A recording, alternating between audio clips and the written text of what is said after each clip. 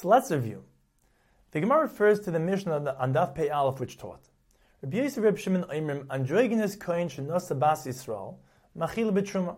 If an androgynous who is a kohen married to Yisraelis machil b'truma, his wife may eat truma. Rabbi Yechanan there explained that Rabbi Yossi holds truma b'zman hazeh d'oraisa, and she may eat truma because Rabbi Yossi holds that an androgynous is a vadei zachar.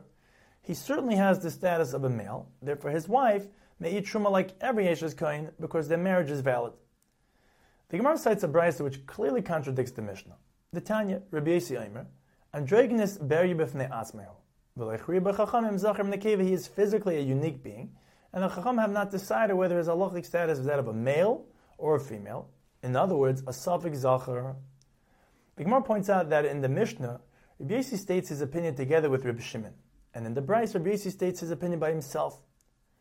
The Gemara presents a machlekes in how to reconcile these two versions of Rabbi Yossi's opinion. Amar Rav, Lesa l'masnitin mikmei brayso. The brayso's version is accepted over the Mishnah's version.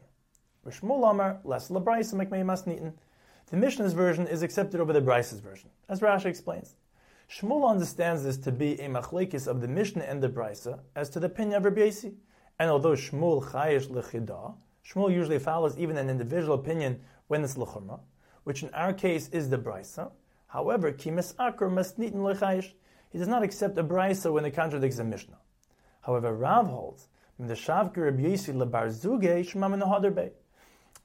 a machlekes, because if it were, the brayso would mention both Rabbi Yossi and Rabbi Shimon. Since it mentions only Rabbi Yossi, the brayso, which came after the Mishnah, is telling us that Rabbi Yossi retracted his earlier position.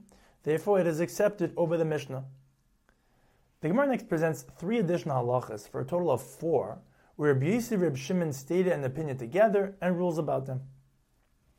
Amar Bei Rav Mishmei de Rav, halacha Rabbi Yossi ba'androgynous u'b'harkava, v'Shmuel Amar b'koishi u'b'kiddush. The Gemara explains, androgynous hadamar.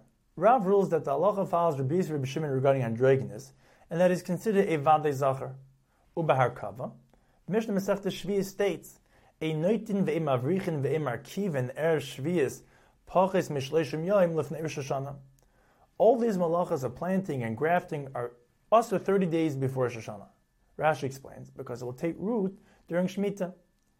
The Mishnah then presents a 3 machlokes as to the length of time of kalita for the seed taking root. Tanakama shleishim yom, 30 days, as explained earlier. Rabbi Huda shleish yomim, 3 days. Rabbi Yossi Reb Shimon shtei shabbasis, 2 weeks. The Gemara explains that since all malachas of planting and grafting are already also 30 days before Rosh Hashanah because of Taisa Shvius, the Mishnah is referring to before the 30-day period. Therefore, one must refrain from these malachas 30 days plus the days of Klita for a total of 44, 33, 60 days respectively.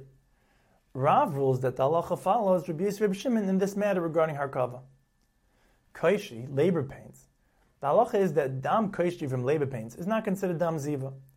The Mishnah Masechtas neither presents a 3-way machlokes as to the length of time the pain can be considered labor pains. Kami hei kishua. It can last even 40 to 50 days. Rabbi Yehuda Omer daya chadsha only in the 9th month. Rabbi Yossi Reb Shimon Omer ein kishu yosim mishtei shabbases. It cannot last more than 2 weeks. Shmuel rules that the halacha follows Rabbi Yossi Reb Shimon in this matter. Kiddush. The Mishnah Masechtas Klayim states, "Hamasachach gafnei al gabi tvuasei shel chaveroi, hareze kiddush v'chay bachri yasai divrei." If someone spread the vines of his vineyard over the grain of his neighbor, it becomes usher because of klai hakarim, and they must pay for the loss. It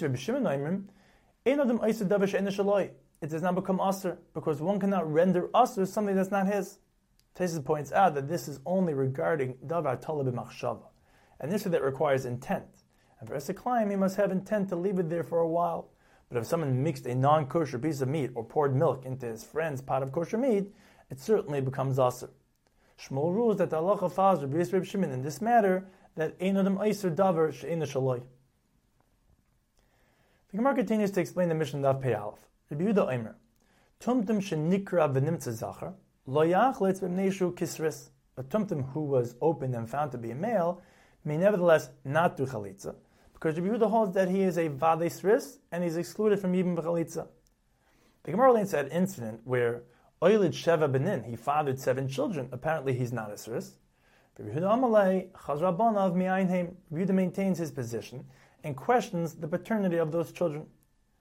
The Gemara cites a third opinion, that of Rabbi Yesi, Rabbi Yehuda, that a Tumtum Shenikra B'Nimtza Zachar is a suffix Isserus. The Mishnah concludes with Rabbi Elazar Omer, Androgenes Chayevn Lav Skila Kezachar. The Gemara cites in Darshans the pasuk, Ve'ezachar leitishka mishke ve'isha. B'smai Omer, Androgenes Chayevn Lav Skila Mishtei Mekaymes. He derives it from the word mishkeve, which indicates shnei mishkaves. However, Rabbi Elazar holds that the word zachar indicates only mimakim echad. The Gemara adds zachar grade minalahu, meve'es zachar, isha shlegadarka minalahu, mi isha. The Gemara continues, loyla kol amar Rabbi Elazar androgenes zachar ma'al yehu, shemata omer kain b'mukdashin yikdash. Rabbi Elazar only said that an androgynous is a vade zachar regarding some of the above mentioned halachas of a raisa marriage, but a behema that is an androgynous cannot become a carbon. Shahar Rabbi Elazar Omer kamakim shenem zachar v'nekeva atamaitzi tumtum androgynous mebineim. V'oif hayil v'leinem by zachar v'nekeva atamaitzi tumtum androgynous mebineim. Wherever the Torah specifies zachar v'nekeva means a definite male or definite female, which excludes tumtum androgynous.